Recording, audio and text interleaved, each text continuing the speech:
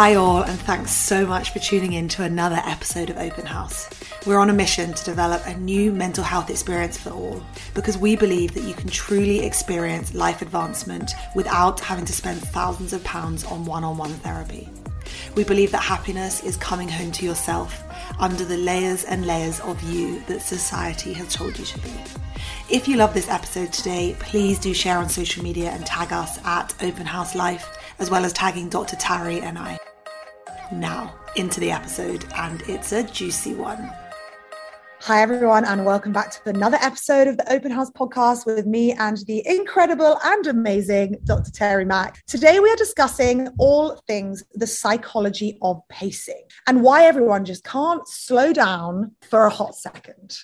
We're going to look at this through the vehicle of Pete Davidson and Kim Kardashian. So there is a lot to say in today's episode, and we're going to get right into it. So as usual, we don't want to spend too long going into the details of the celebrities. We don't like to speculate too much, but some of the basic facts about Kim and Pete and their slightly surprising partnership, we could say, is that it was in October of 2021 that they were rumored to be together. In November, they had their first public sighting. In January, they went on holiday to the Bahamas. So they went on holiday like 2 to 3 months into dating. In March, he got her name branded on his chest and 2 other tattoos related to her.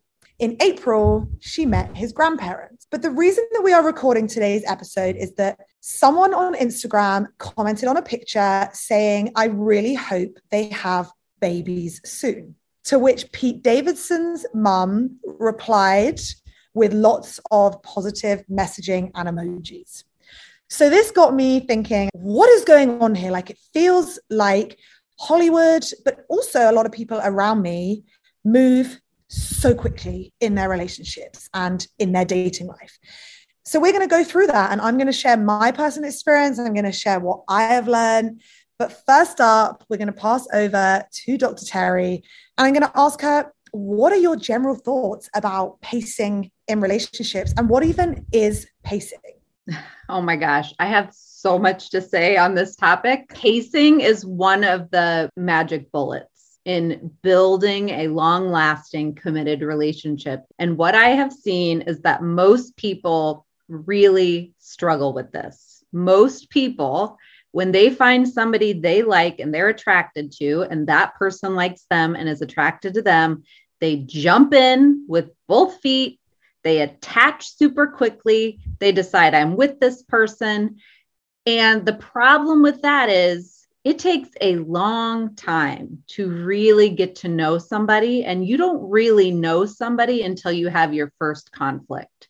So if you're jumping in and claiming this person as yours, as your boyfriend or girlfriend, 3 months in, when you have your first conflict and you figure out how this person responds, when you give feedback or when you share feelings or when your first awkward moment comes up, by then it's often too late to say, oh, I don't like how this person responded to me or does conflict, or they're not really healthy after all. They get defensive or they get mean or they go away. And so we are already invested in a relationship that is going to have a really difficult time going anywhere. So when you slow down, and we're going to talk about that, you actually get to know the person and gather information about someone and determine if there is compatibility. And a lot of people mistake chemistry for compatibility. Mic drop. A lot of people confuse chemistry for compatibility.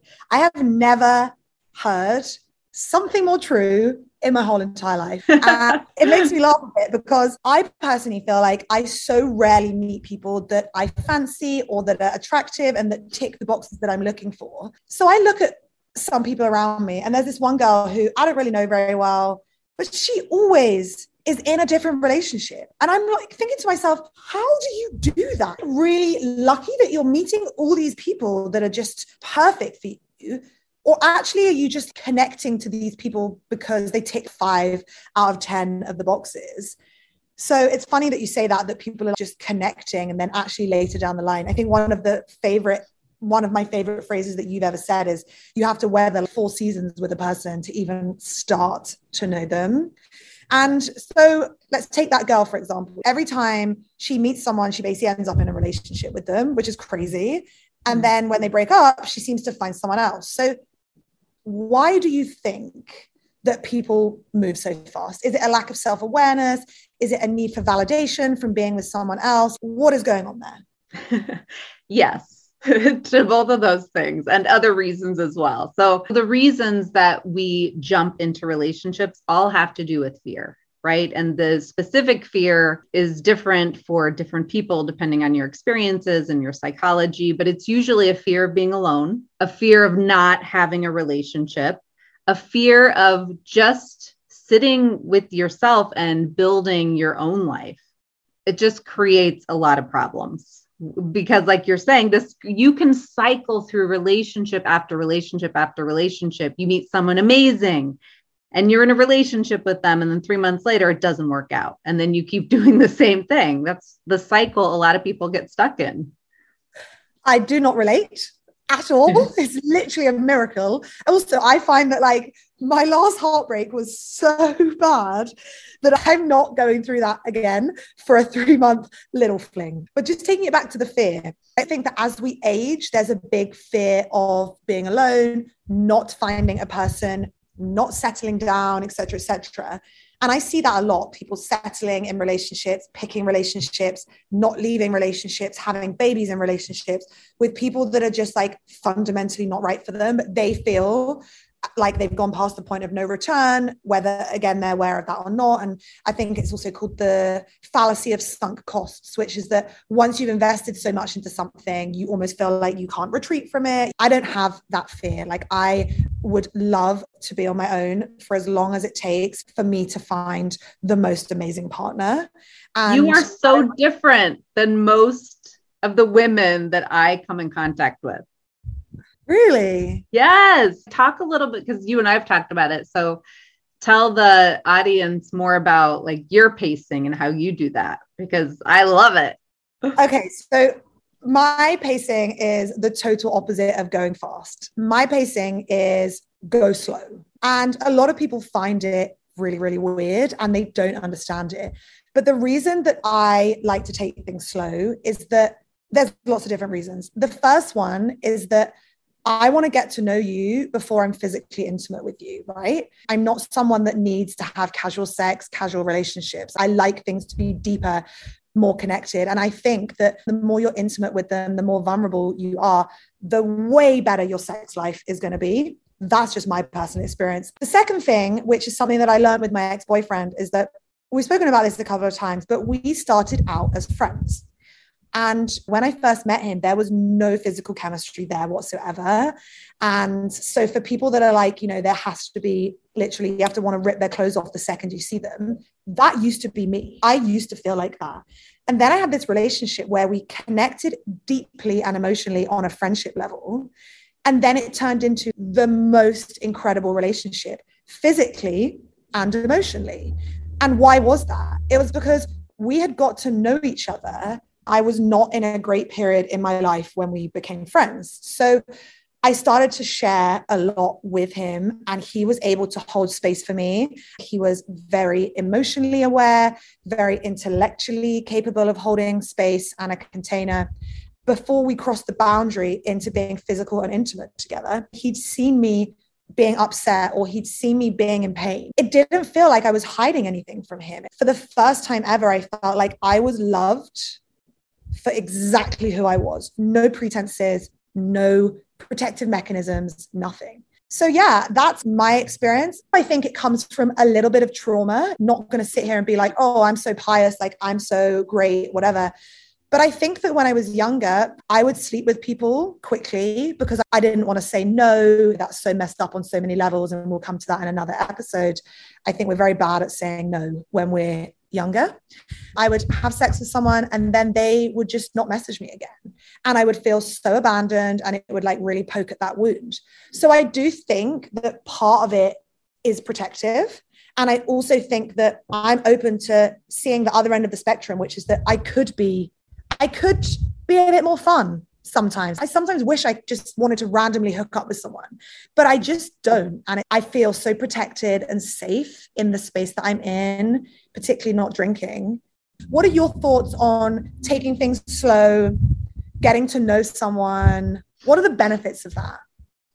Like you said, the way to build a foundation with somebody that's going to go the distance is to work on a friendship first. And that's not the way traditionally that we are taught to do relationships.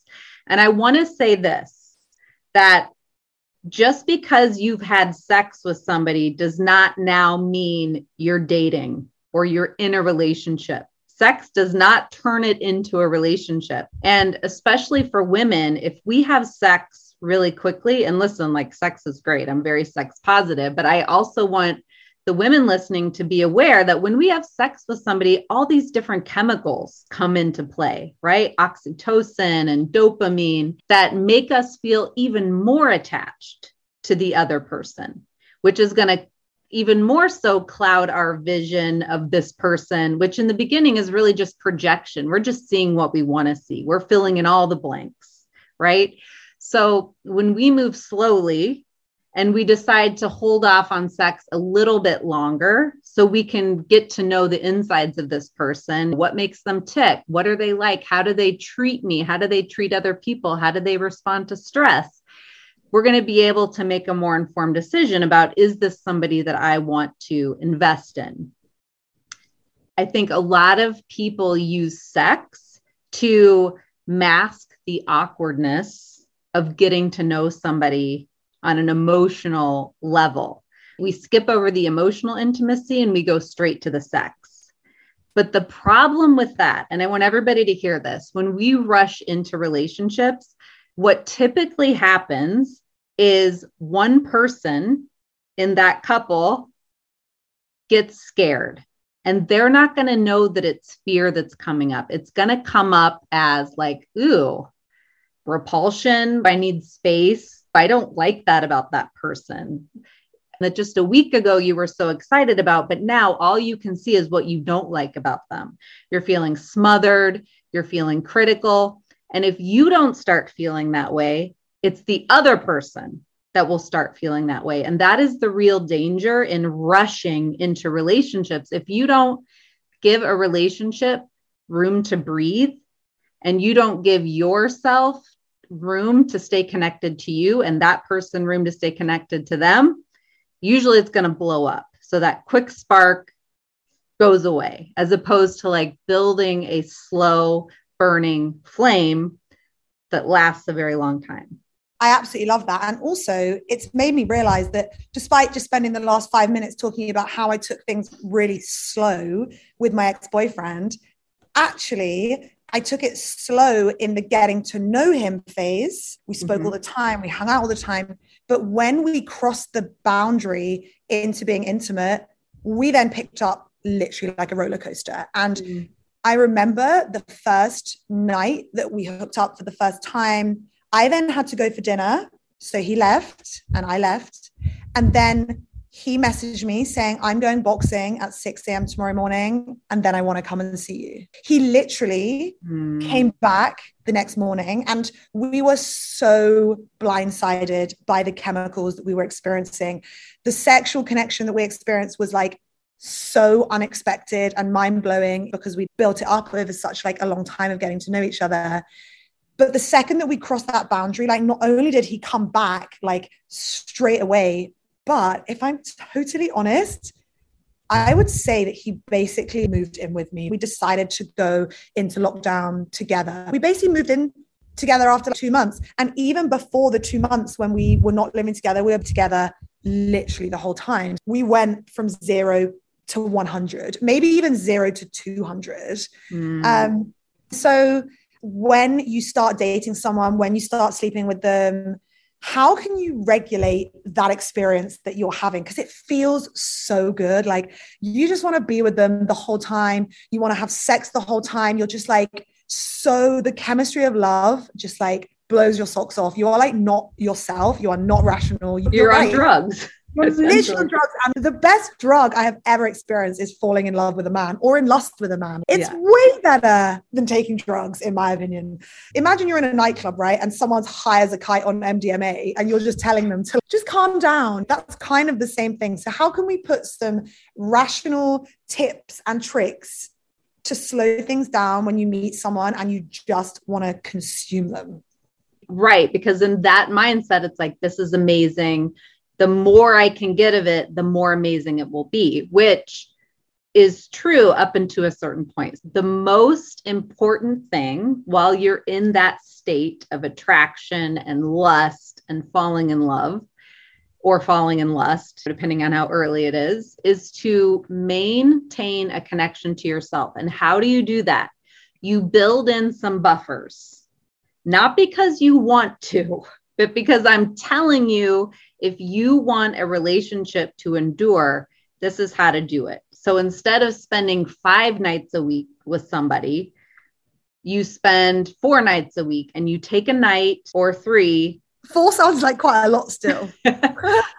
Depending on whatever your pacing is. But you want to consciously and intentionally maintain a connection to yourself, to your life, to your friends, to your routine. Make sure you're still doing some of those things and you're not being consumed by this relationship, because pretty soon, if there is no space in the relationship where you're each doing your own thing, you're not going to have anything to talk about other than the relationship.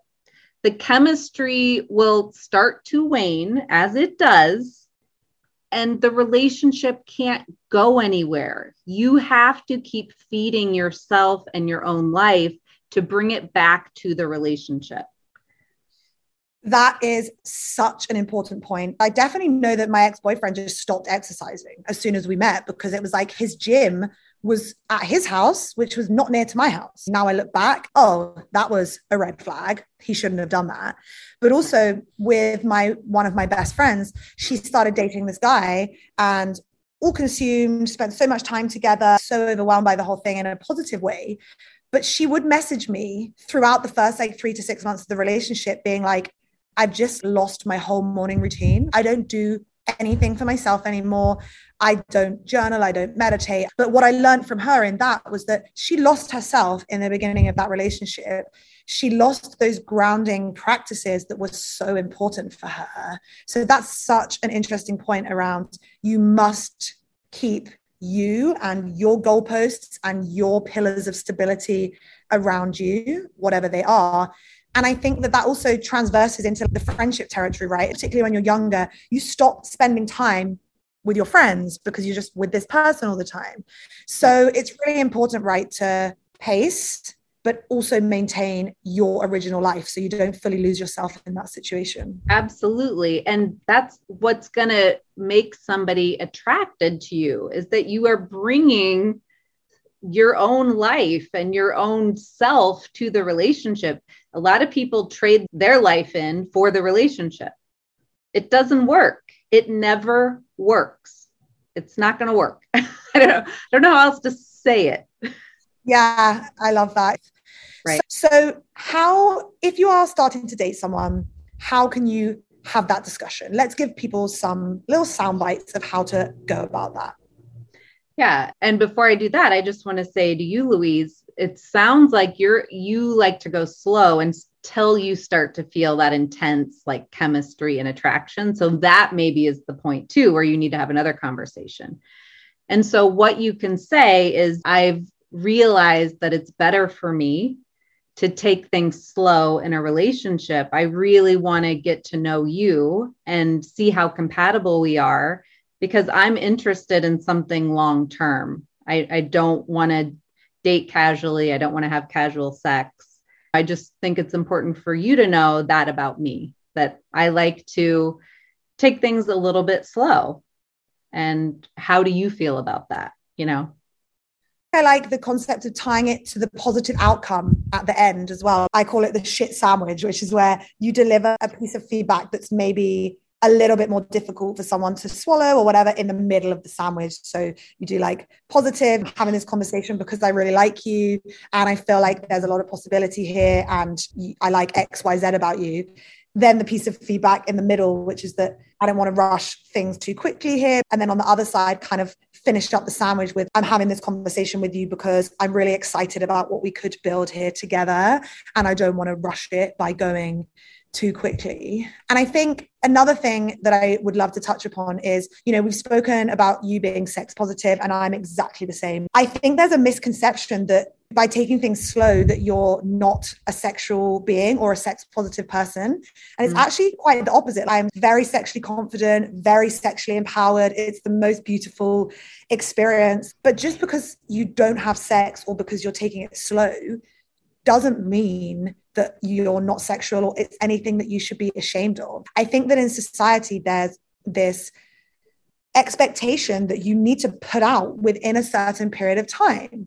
And so I think, what do you do if you feel like there's a judgment or an expectation from the other person? Does that instantly mean that they're not the right person for you? Or is it that you just need to have a gentle conversation with them? So what happens if they maybe don't really understand where you're coming from? Do you just be like, okay, cut this now? Is that a red flag?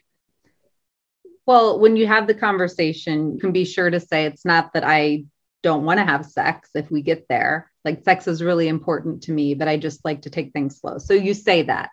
If somebody pretends not to understand that, or they're pushing against that boundary, they are not for you.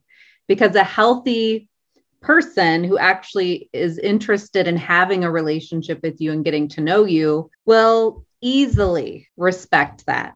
Yeah, of course, they may want to have sex right away. It's not going to be a big deal to wait if they know you are a sexual person, but it's not something you do right away with everybody. So it can be a red flag, I would say, depending on how they respond. If they have questions, like genuine questions they're asking to understand, that's cool.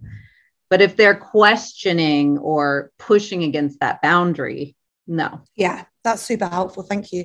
And I think in the final part of the episode, I'd love to go into what you actually should be getting to know about each other in those first few months, right? Because you start to sleep with someone, it's amazing, you're in lust, you think you're falling in love, but actually take that all away. What kind of things do we need to be talking about? I read somewhere that money issues are like the top or second top reason for divorce. What kind of things do we need to be getting to know? Is it attachment style? Is it conflict style? Is it where their weak spots are? Where should we be going in those first few months of dating?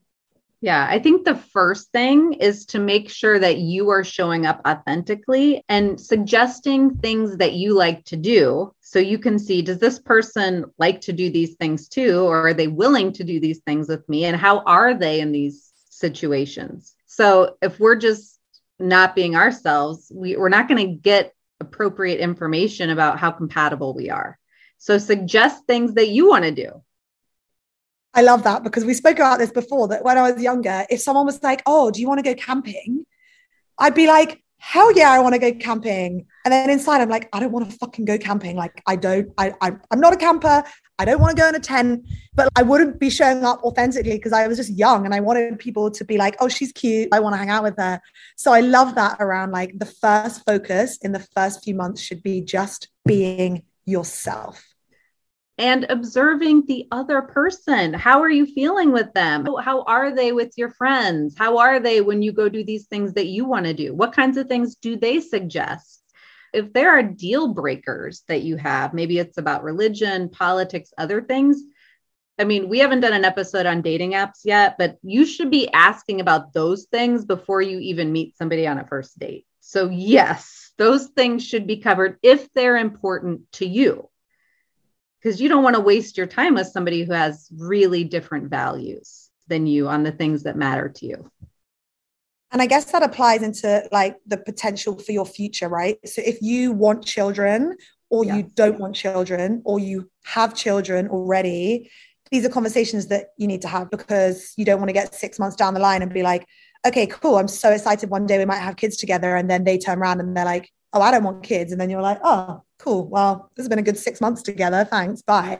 Heartbroken, crying, back to the drawing board. So that is a question. If you know you want kids, you need to ask that question before your first date. A lot of people listening this are going to like, yes, Louise. I don't think you can you ask that before a first date? Do you have to? We're going to have to do a whole episode on things you need to discuss before you go on a date, because there are some things that you've said that make me literally cringe to my bones inside of me, the thought of asking that. And I took on board your feedback from one of the other episodes. We need to do an episode on what you need to be asking before you meet someone, and then when you meet someone. Yes, we will, for sure. But, those first few months are really about bringing up the things that are important to you, having shared experiences, and watching how this person responds as you speak up and are honest about what you like, what you don't like, if there is a misunderstanding, or if they want to hang out and you're like, well, we've hung out the last 3 nights. I think it'd be good if I just took a night to myself. How do they respond to that? Do they respect that? Or do they push against it? Do they get angry? Do they get pathetic? So that first few months is really about enjoying it and information gathering, because otherwise you're going to cycle through relationships with the wrong people. Just take a little bit more time and assess compatibility so you can find someone that can actually go the distance with you. I love that. I couldn't agree more. I mean, I'm pro slow. Honestly, it's been such a game changer for me. It gave me the most sort of deeply transformative relationship that I have ever had. Let's look at the 2 ways to handle once you've defined the answers to those questions, right? So say you've been with someone for 1, 2, 3, 4, 5 months, however long it takes for you to feel like you have assessed compatibility, mutual interests, personality styles, traits, etc., etc. So let's say, first of all, that it's not working, right? That you feel like this isn't going to work. What kind of sound bites would you give to someone to have that conversation and basically just say, like, I've really enjoyed spending time with you. I don't think this is a fit. I think we should stop seeing each other. Where would you go on that part of the crossroad? Well, sometimes even before you've come to that decision, there are dynamics happening or things that are coming up for you. And a lot of people don't bring those up. You have to speak those things. So it could be something like, this is really hard for me to have this conversation, but I need to. The last couple of weeks, I've just felt XYZ. For some reason, I've just felt more disconnected from you, or I felt you haven't been as available, or I'm wondering if we have the same communication styles. You bring up whatever the truth is, bring it to the relationship and let the other person help you work it out. If they don't, if it doesn't bring you closer, that's probably a sign it's not the right relationship. But sometimes speaking these things that are scary to speak because we don't have the answer and we don't want to hurt someone's feelings or whatever our fears are, can actually help us resolve them. You have to let someone else know what your experience is. Yeah. Go ahead. No, you go. And if you get to the point where you've realized this just isn't going to work, I think you just have to be honest and say, I just don't feel the way I want to feel after dating somebody for this long. I don't think we're the right match for each other. And you deserve somebody who is like wholeheartedly in with you. And I want to meet someone that I'm wholeheartedly in with and that I feel like is more aligned with me. I love that. And so important what you said about having the conversations. Like I'm seeing it with one of my best friends at the moment, which is that she needs to have a conversation with the guy she's dating, but it's scary, right? To have that first conversation, particularly when they are either secure or avoidant. So, they're just kind of like the other person is just sort of bumbling along, and maybe you're more anxious and you feel, oh my God, having this conversation is going to make me look like a psychopath. It's going to make me look crazy. It's going to make me look blah, blah, blah. So I love the idea of just taking control of that and just having that calm and gentle conversation with them. Okay. So say that things are good, but the other person hasn't basically started speaking about you being in a relationship or being their girlfriend or being their boyfriend. How do you raise that conversation around the future of a relationship? People are worried about being intense. They're worried about scaring them off. We know objectively and psychologically that the only person that you will ever scare off by having an honest and authentic communication is the wrong person for you. But in terms of sound bites, how can you have that conversation? It's quite a difficult one, I think. It can be scary, yes. Again, this isn't an easy conversation for me to have. It's scary to talk about, but we've been spending a lot of time together. We've been investing a lot of time and energy with each other. And so I would like for us to talk about like where we're at. I'd like to know how you see us and where you see us going. That's one way to bring it up. Whatever your truth is, whatever the truth is, just say it. You know, if we've been seeing each other for 2 months, at what point do you think we should start talking about like labels? And I want to say about exclusivity, when you are investing time and energy with somebody and it starts to feel unaligned or scary that they may be seeing other people, that's when you need to bring it up and be curious about it, because you are entitled to know what that other person is doing. Yeah. And if you don't want to keep investing with someone who's possibly seeing other people, you need to say that. That's not you being pathetic or desperate or needy. That's you being a mature, grown woman saying, this is what my boundary is. I feel people today are not having these conversations. Are you dating anyone else? Are you sleeping with anyone else? Do you want to sleep with anyone else? Where do you want this relationship to go? Do you even want this to be a relationship? Do you think we're compatible emotionally, physically, sexually, spiritually? People aren't communicating these things. And that's why I like pacing, because you get to almost get answers to those questions before you're 6 months in. And you're like, shit, I don't have any answers to these questions. I don't feel like I can have these discussions, but I really, really like this person. So yeah. I think that's really important, just to speak your truth, do it gently, do it kindly, and do it authentically. You've taught me that it will never scare the right person away. Oh. But at the same time, you need to be self-aware with how you're acting, because sometimes if you're being super clingy or super needy or super intense early on in a dysregulated way, then yeah, it could actually scare the right person off. But I guess that's where it comes down to the fact that if you are self-aware, you are able to self-regulate, then whenever you show up, you know you're showing up in a reasonable, rational way, and then their reaction is on them. Right. And it's really about personal empowerment. And it's about knowing that you get to choose who you invest your time and energy in. It's not about waiting to be chosen, which is what a lot of women especially do. We meet someone we like, and then we wait. Are they going to choose me? Are they going to choose me? Do they still like me? Do they still like me? This is how I feel. That I know this is what I'm looking for. Where are you at with that? And healthy men who want a relationship will respect that. They will find that attractive. Yeah, we're not doing that anymore. We're not waiting to be chosen by other men, women. No. Like we are not, life is not about being chosen. Life is about embracing who you are and finding someone that loves all of that and more. Yes. Mic drop. Mic drop. So I think that brings us to the end of today's episode. Another amazing time together. Thank you for everything you bring to this. I learn things every time. I get to share my truth. I get to share my friend's truth. I love the space that we've developed together. Thank you. I think that the world needs more pacing, more slow grow. And hopefully some people might have picked that up from today's episode. So thank you for everything. Again, if you guys are listening, please let us know if you have had a personal experience with this episode. We always love hearing your stories. Other than that, we will speak to you very soon. Love you lots. Bye.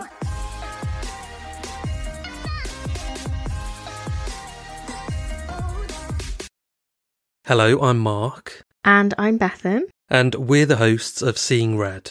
We deliver intriguing, terrifying and dumbfounding true crime stories each and every week. With a focus on cases from the UK, we do occasionally venture overseas. We've covered everything from the mysterious death of professional footballer Emiliano Sala to the attempted murder of Victoria Cilliers, a woman who fell from the sky and lived to tell the tale.